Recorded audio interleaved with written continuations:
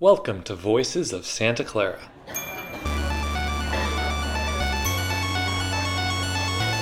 Having a good idea doesn't get you stuff. And if we'd hit those, there would have been an explosion. We would have died, obviously. Scholarship should cultivate the virtues. Worry more about, am I searching for what I should be doing next in the world? I think, yeah, because that's the good thing about your podcast is you always figure out like what's specific and unique about the person, and then you just kind of focus on which is like great. I think that's so great because like a lot of the time you could like listen to podcasts where it's like a lot of just wandering and it's like, oh, that's interesting, but it's like, you know. Oops, sorry, did I leave that in? Anyway, thanks, Jimmy. That's today's guest, Jimmy Flynn. Welcome to the Voices of Santa Clara podcast. I'm your host, Gavin Cosgrave, currently standing about 200 feet away from the Santa Clara campus in the house I'm staying in over the summer. Today's guest, Jimmy Flynn, is a natural on the radio. He produced his own radio station on KSCU, the Santa Clara student radio station, as well as he served as the editor-in-chief of the Santa Clara student newspaper and played a big role in helping to get transcripts from this podcast into the newspaper this past year. Jimmy was a part of the graduating class of 2018, so now he has his degree in English, and we're going to get into lots of interesting stuff in this interview, including his recent movie, which is called Ego Death, a mockumentary inside a mockumentary, made with his friend and budding musician Riley McShane, which is a comedic take on their experiences running music and art events during their time at Santa Clara. We talk about how he got into stand-up comedy, which just sounds like my worst nightmare, and what he learned from being the editor-in-chief at the student newspaper, even though journalism isn't something he's really interested in. And we talk about the parallels between writing jokes and journalism. All right, I think that's all you need to know, so let's roll the interview.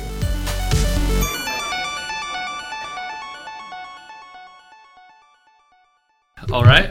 Well, I'm excited to be here today with Jimmy Flynn, the editor-in-chief of the Santa Clara.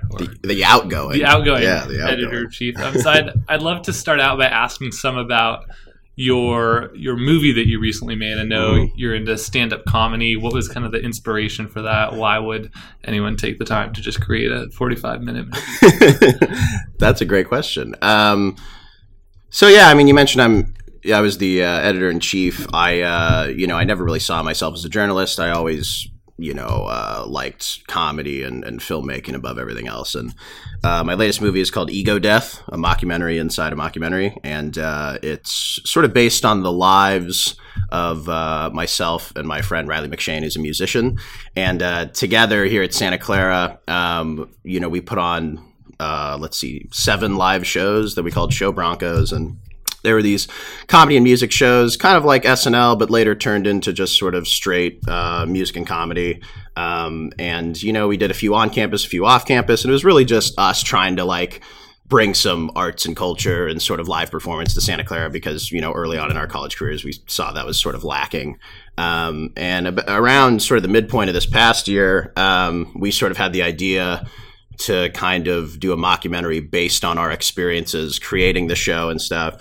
But I thought, if we did it too realistically, it'd be a little self-indulgent. So I really wanted to like exaggerate certain character aspects. So, my character in the film is like, really self-destructive and has a bad drug problem. And, Riley's character is incredibly lazy and kind of, dickish. And, that's not what I think we're like, but for purposes of comedy and conflict and drama, we sort of accentuate those. But yeah, I really just, I want a career someday in the filmmaking industry, and I thought the best way to go about that is to just start making movies. I've never really been one to sort of wait for the go-ahead. I just kind of like to do it, and at least artistically. And so yeah, it was a super low budget operation. I mean, we made it on an iPhone 6. That's how we shot it, and I edited it with iMovie. So another thing I kind of wanted to show is just that like you don't need a ton of like big money resources to like create art and create movies. Like you can do it yourself. And kind of the cool thing about basing it on our lives is we had all this sort of archive footage from our past shows we had done. So, even though we're playing ourselves and it's exaggerated, there's still this very personal element to it because we're using footage from our own lives. There's a particular scene in the movie where I'm performing at an open mic, and one of my jokes like completely bombs. And that was an incident that happened over the summer. And I remember when I was watching the tape, it's really depressing. I'm like performing at a coffee shop. It's 11 o'clock. There's like 5 people in there. And, it's a weird sort of experience that, for people who have never gone to open mics or have never really done stand-up, it's not like something you're used to. So to sort of feel that level of discomfort, I thought was really interesting. And, in my failure, I thought, how can I make something out of this? How can I have this failure how can I repurpose it into something successful? And that was sort of it was a very pragmatic process making the movie. We, took this footage from our lives and, we just shot very economically. We would only do like 1 or 2 takes per scene, very, highly improvised. I had an outline for the script, but a lot of it was pretty loose. And, we held it together with duct tape, and it ended up as a 41-minute movie. And the reception so far has been really great. It's really been great. So that's been fantastic. Yeah, nice. I checked it out and I enjoyed it. Oh, great. Well, so, thank you. Yeah, I'm curious, when did you first get into stand-up comedy? And because that seems like most people's worst nightmare, right? Like standing up in front of a group of people and trying to tell jokes. Right. What part of that appeals to you? I've always been a very performative person. Less polite way of putting it would be I love attention. I've always just really liked comedy, and I've liked performance. And my 2 strengths, I think, as a person are writing and performing. And that's sort of 2 skills that point toward a career in stand-up comedy. And I got into it about 2.5 years ago. Yeah, it would have been February 2016. And it actually happened through the newspaper. I was a staff writer at the time, and I interviewed this guy, Dean Garcia, who was doing stand-up on campus. And he's kind of the only person who was. And he was doing these classroom shows in the Kennedy Commons, which they've torn down since. That's just how bad the comedy we were doing was, They were just like, we got to tear this down. No, but yeah, so I interviewed him, and he said he was doing these classroom shows. And I mentioned I'd always been interested in stand-up. And he said, if you ever want to do 5 minutes open for me, that'd be great. So like 2 weeks later, he does another classroom show, and I do 5 minutes, and they go pretty well. And, then we do another show, and that was when I met Riley McShane. He was a musician, and then there were 3 other comedians. And I just felt really good about it, and it felt right. I got a good reception. Some jokes bombed, as they're going to do when you try something new for the first time. But yeah, it was really great. It allowed Riley and I a chance to kind of see each other creatively, and that sort of helped foster our collaborative relationship moving forward. But yeah, stand-up was something that if I hadn't gotten into it then, I would have definitely gotten into it by now. It's just something I'd always wanted to do. A lot of my role models, people I looked up to, are comedians, and just sort of were people I could identify with growing up, and just how they're able to take sad situations and show them in a different light, a more humorous light, how they're able to do social commentary in a way that's funny. I just think that's like a really noble thing. And if you look at it from like a, almost a Jesuit perspective, what they're doing is serving others in a way. I mean, you're providing entertainment, you're providing laughter to all these people. And that's really, not to pat myself and other comedians on the back, I think that's a really noble thing. And, you could say, especially during this day and age, and everyone's very divisive and stuff, it's more important than ever. But I personally, I think comedy's timeless, and we'll always need comedy. And that's why I've always loved it. Yeah. Do you think you'll continue with it? I think so. Yeah. My goal, is to continue pursuing comedy, especially this summer. I'll have some more free time. So I want to try and go up, 3, 4, 5 times a week. And it's interesting. When I don't perform as much, I write a lot more. But I don't know if the jokes are any good because I can't perform them. So I have all this material I've written over the last few months because I've only been able to perform like once a month here and there. And I'm excited to kind of test it out. And I mean, that's really the only way to do it. You can't really just like tell friends the jokes. You really have to like test them out in front of an audience. But yeah, I'm going to keep pursuing comedy as long as I can, for sure. Yeah. And then you mentioned you don't see yourself at all as a journalist. Then how'd you end up as the editor of the newspaper? Of the newspaper? That's a good question. Yeah. I was first hired by my brother, who's 2 years older. He was the scene editor of the newspaper. and they needed writers, and he suggested me. So one could say I got in through nepotism, but I've always been a writer, and I'm an English major, and I've always written a lot. So I would say it was pretty clear early on that I was not cut out to be a journalist. I just, in the traditional sense at least, I never was good at interviewing people. It was hard for me to not editorialize and look at things objectively. So the more and more I wrote, the more kind of creative freedom and leeway they gave me. And I took advantage of it. And instead of doing sort of straight journalism and news stories, I pivoted to, stuff that utilized my own creative voice. So I was doing restaurant reviews, movie reviews, kind of wacky, bizarre event stories. Like I, saw WWE live. I saw the Harlem Globetrotters. And it was cool. It was a cool outlet for me to sort of express myself creatively, because I'm a creative writing minor, so that's sort of my background. I never took any journalism classes. I was doing these creative stories and stuff, and the more I did it, the more I sort of fell in love with the newspaper and sort of the camaraderie of the staff on production nights, and just how smart everyone was, how well read they were.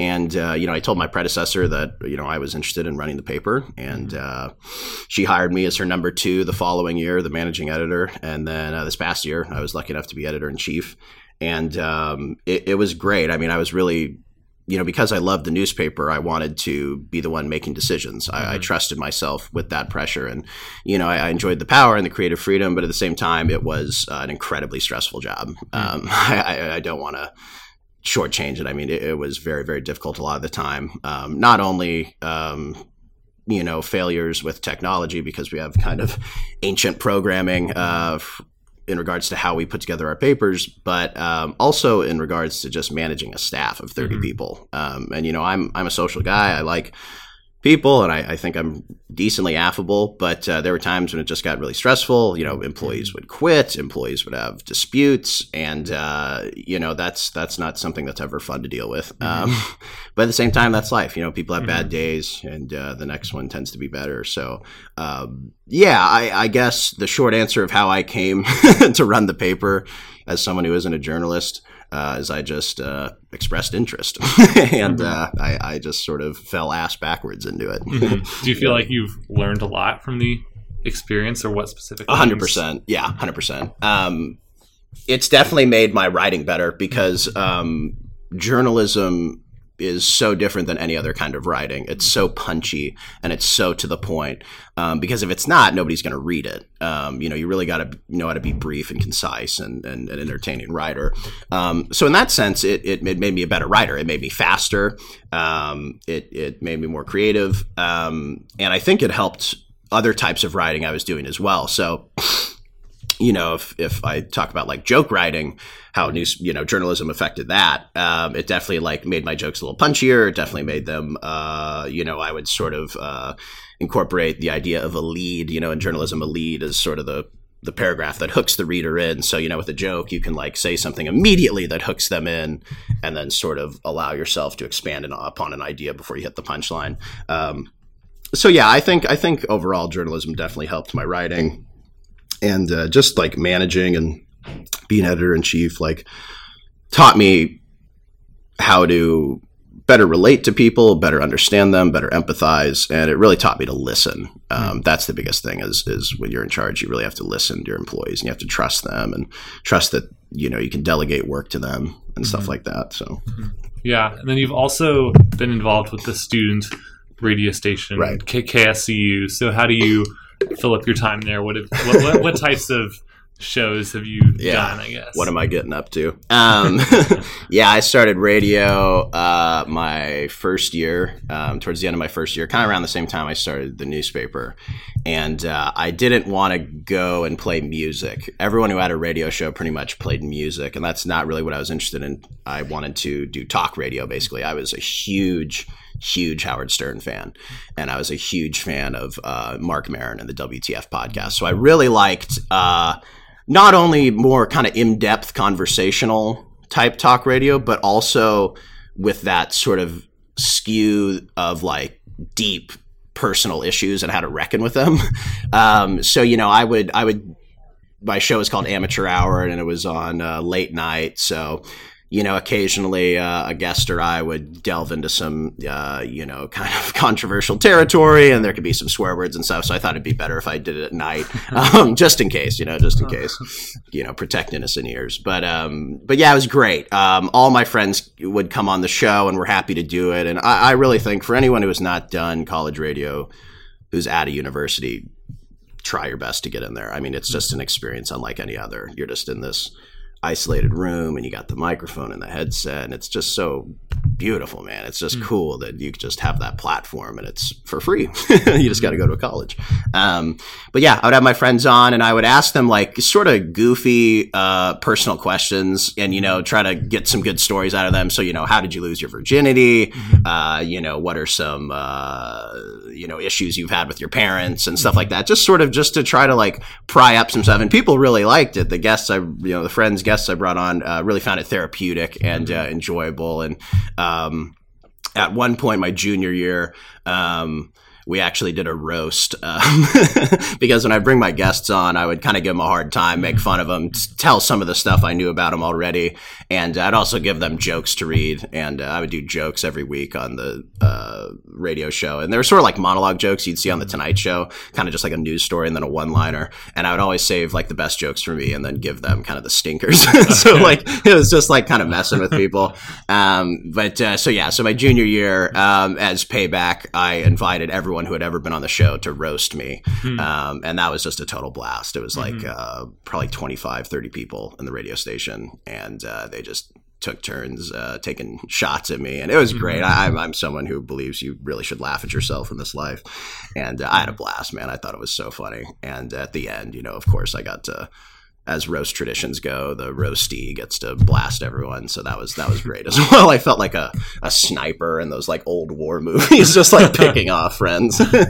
But it was a blast, man. It was a blast. I loved my radio experience. The one regret I had is I never got to do this, but I wanted to set a record for the longest consecutive radio show ever, sort of like an endurance record. I wanted to like basically be here overnight and just like chug Red Bull and do like a 10-hour show. And then like moving forward, Santa Clara students could try to break the record or something like that. But I never got a chance to do it. But I don't know. I got a week and a half left. You never know. Yeah. You still got a little bit of time. That's right. Any other highlights, either events or moments from your 4 years? My 4 years here. It's really all related to creative projects that I've been involved with. I'm someone who never really had, for lack of a better term, a friend group. I never really liked clubs. I never really liked organizations. I feel a lot of time they sort of strip you of your individuality.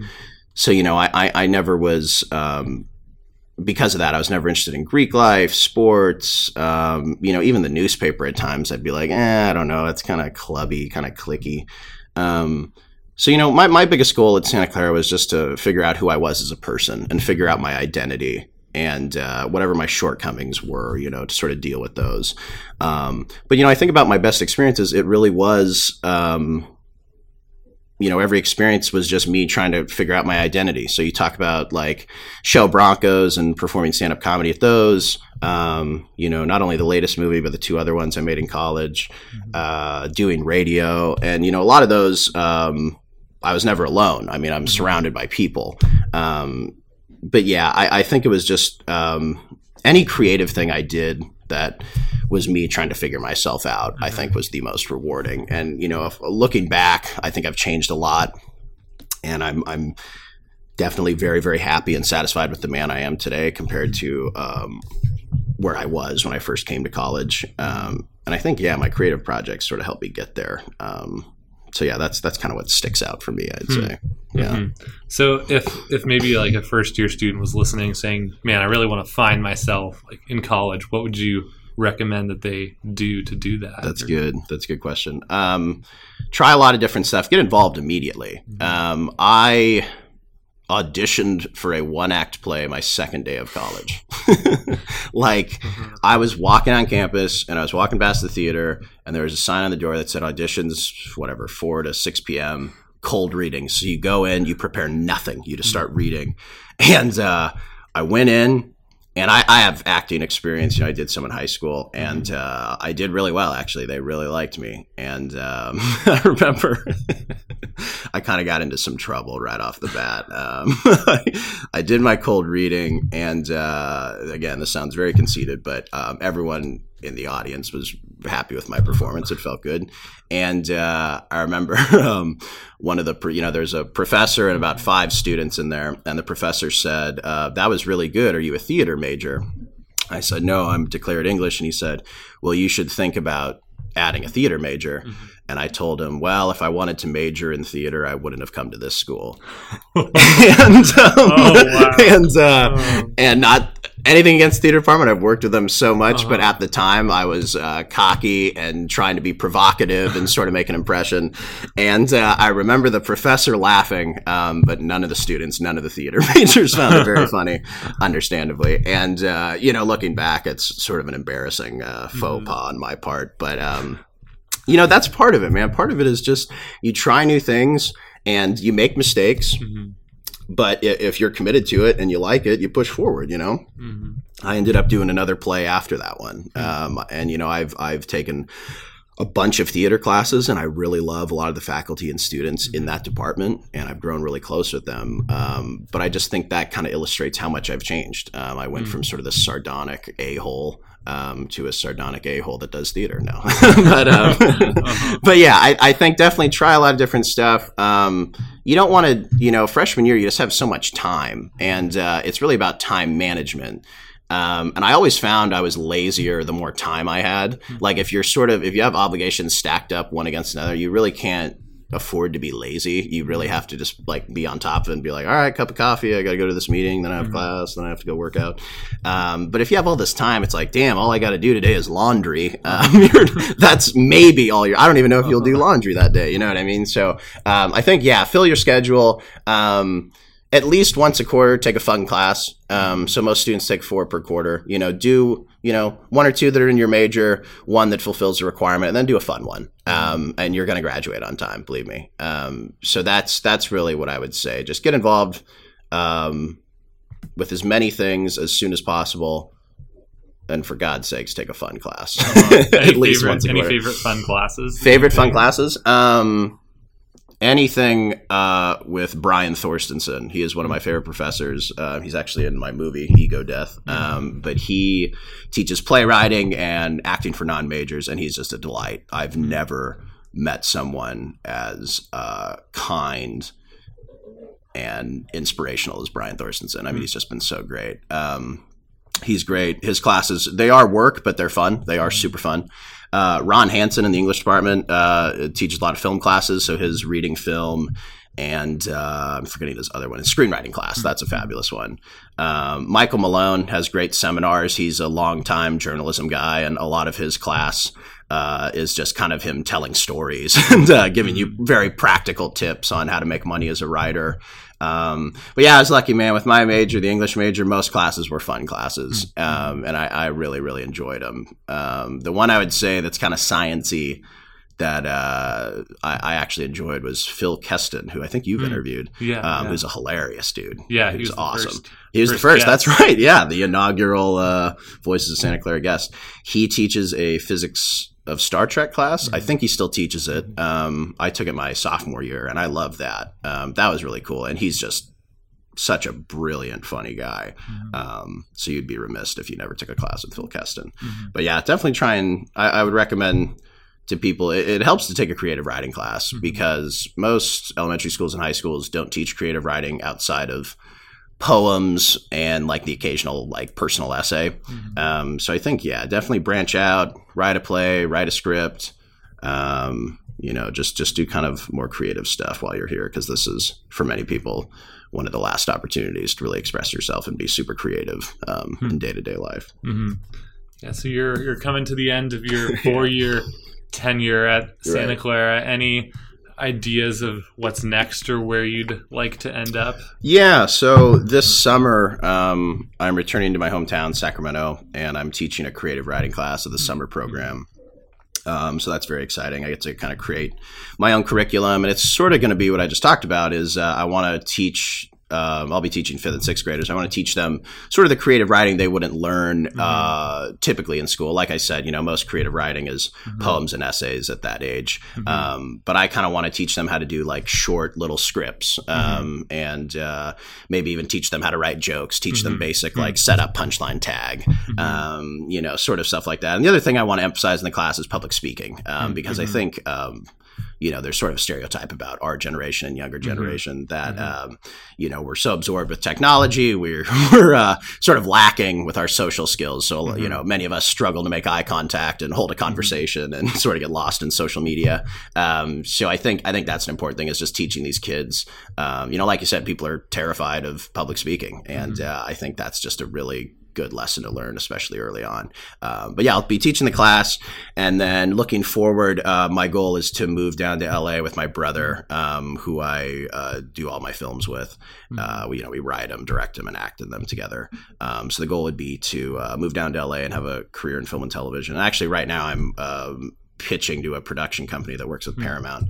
And we have kind of a TV series and a movie script we've written. So we're kind of waiting to hear back on those. But yeah, it's very exciting. I mean, this is what I love to do, and I'm going to do it as long as I can, Is any part of that scary, or is it like a lot of students go to Santa Clara, major in engineering, just don't even need to think about having a job for their whole life. But then, but theater, English are a little, sometimes, they have the stereotype of being more difficult to stay employed, or if you want to continue to be creative, are you at all worried about that? Yeah, I mean, there's definitely an element of risk, I'd say. I definitely don't, other than this job teaching for a couple months, I don't have anything else long term. But I've always really enjoyed pressure, and I've always enjoyed writing my own rules and sort of dictating my own path. So I think that's why a career in film and television entertainment really is attractive to me. It's because even people who work in the industry don't know how it works. Everyone's just sort of flying by the seat of their pants. And, as we've seen with the Me Too movement, that causes a lot of problems. But as we've seen with, great movies and entertainment, it causes a lot of great things as well. So I think the element of sort of, writing your own rules and kind of creating your own path is very intriguing to me, and just doing something that's creative and allows me to express myself. I had a professor, Dr. Stephen Carroll, who is, again, a fabulous professor. He will make you a great writer. He gave a speech last year, and he was sort of talking to the outgoing seniors, and what he said to them was, you have been successful your whole life. And I know that because you're sitting here right now. You're at Santa Clara University. This is a top university. The mere fact that you're here means you've been successful. And he says, just because you graduate and you have a diploma doesn't mean you're going to stop being successful. So that, to me, I've always tried my best to create new stuff and be innovative and have success with that. And I'm sort of taking the bet on myself that that's going to continue, despite being outside of a school setting, Yeah, for sure. Well, I'd love to wrap up with a couple shorter questions. Oh, great. Let's do it. Yeah. So first of all, we've talked a lot about movies, TV, that kind of stuff. Do you have any favorite movies, TV shows, podcasts, radio hosts? Yeah, I love that. Favorite movies, I can give you 3. They're tied for first place. Goodfellas, Big Lebowski, and Pulp Fiction. Those are my 3 favorite movies. Check them out if you haven't seen any of them, particularly Goodfellas. That, to me, may be the most deliriously entertaining movie ever made. As far as stand-up goes, and sort of people I've drawn inspiration from, it's tough to say him given recent allegations and stuff, but Louis C.K. Was huge for me. Dave Attell, big comedian, love his style. Norm Macdonald. I grew up too with old school comedians. I mean, I was into Steve Martin. Steve Martin was one of the first comics I ever heard. I was probably 5 years old, and Let's Get Small is maybe the best comedy album ever made. Richard Pryor, of course, is the king, best comedian to ever live. Love Chris Rock and Dave Chappelle. I mean, especially their stuff in the 90s and early 2000s, but both of them have sort of made this comeback in recent years. And they're just as good as ever and sort of a little wiser, a little more controversial, which I love. But yeah, I'm really just a student of movies and comedy. So, I can kind of talk about, that with anyone. But and then, radio, I mentioned Howard Stern and Mark Maron's WTF podcast. Those are definitely some guys I really look up to as well. Yeah. Any favorite locations you've traveled to? Favorite locations? Before I came to Santa Clara, my dad and I went to Europe, and we went to 5 countries: Northern Ireland, France, Italy, and Spain. Italy was probably my favorite. I'm part Italian and really enjoyed it. And one trip that really sticks out to me as well is my family goes a lot to Portland, Oregon. We love it up there. Really good food, really kind of cool sights. Powell's Bookstore, if you're a book nerd, it's like a 3 or 4 story tall bookstore. It's like sort of the Disneyland for nerds, but that's awesome. But yeah, I remember a trip when I was 15 and a half. I had my learner's permit, and my mom and I think on like Memorial Day weekend or some 3-day weekend, drove to Portland from Sacramento. It's like a 9-hour drive. And a lot of it was just my mom wanting me to prove I was a good driver. So she just made me drive all the time. And the other great thing is while we were there, we'd go out to dinner, nice dinners, and she'd have a few glasses of wine, and she had a chauffeur who was, more than happy to drive her home. But that was a really great trip. We just ate a lot of good food, and, teenage boys, typically are kind of rude to their mom. They sort of go through that like phase where there's like, oh, mom, leave me alone. And I didn't really want to fall into that, so it was a nice sort of bonding moment. But yeah, I loved Italy. Portland's a great city. Been to New York a lot. New York's fantastic. Even upstate, I've been to Lake George and the Adirondacks. That's beautiful country up there. And San Francisco, I mean, the city's always great. But a lot of places. If you could send a message to every person in the United States, what would you want to say? Oh, that's a good one. That's a lot of power. Don't take things too seriously, and you got to laugh at yourself. That's really it. I think, a lot of times, especially now in our country, our collective knee-jerk reaction is to be sensitive and to be offended. And typically in life, when there's a situation that strikes you or bugs you or whatever, your initial reaction is wrong. So if there's something that upsets you and that's your knee-jerk reaction, you need to really stop and think, is this something worth being upset about? Is, what this comedian said actually offensive, or is he trying to make a joke? Is what this politician is suggesting harmless, or is it the end of our country as we know it? And I think it really just takes thoughtfulness and people learning to think before they act. I think that's really what it is. Finally, what does an ideal Saturday look like for you? Ideal Saturday, wow. Definitely going out to breakfast. I love going out to breakfast. So go to a nice sit down spot, take my time, have some coffee, hash browns, etc.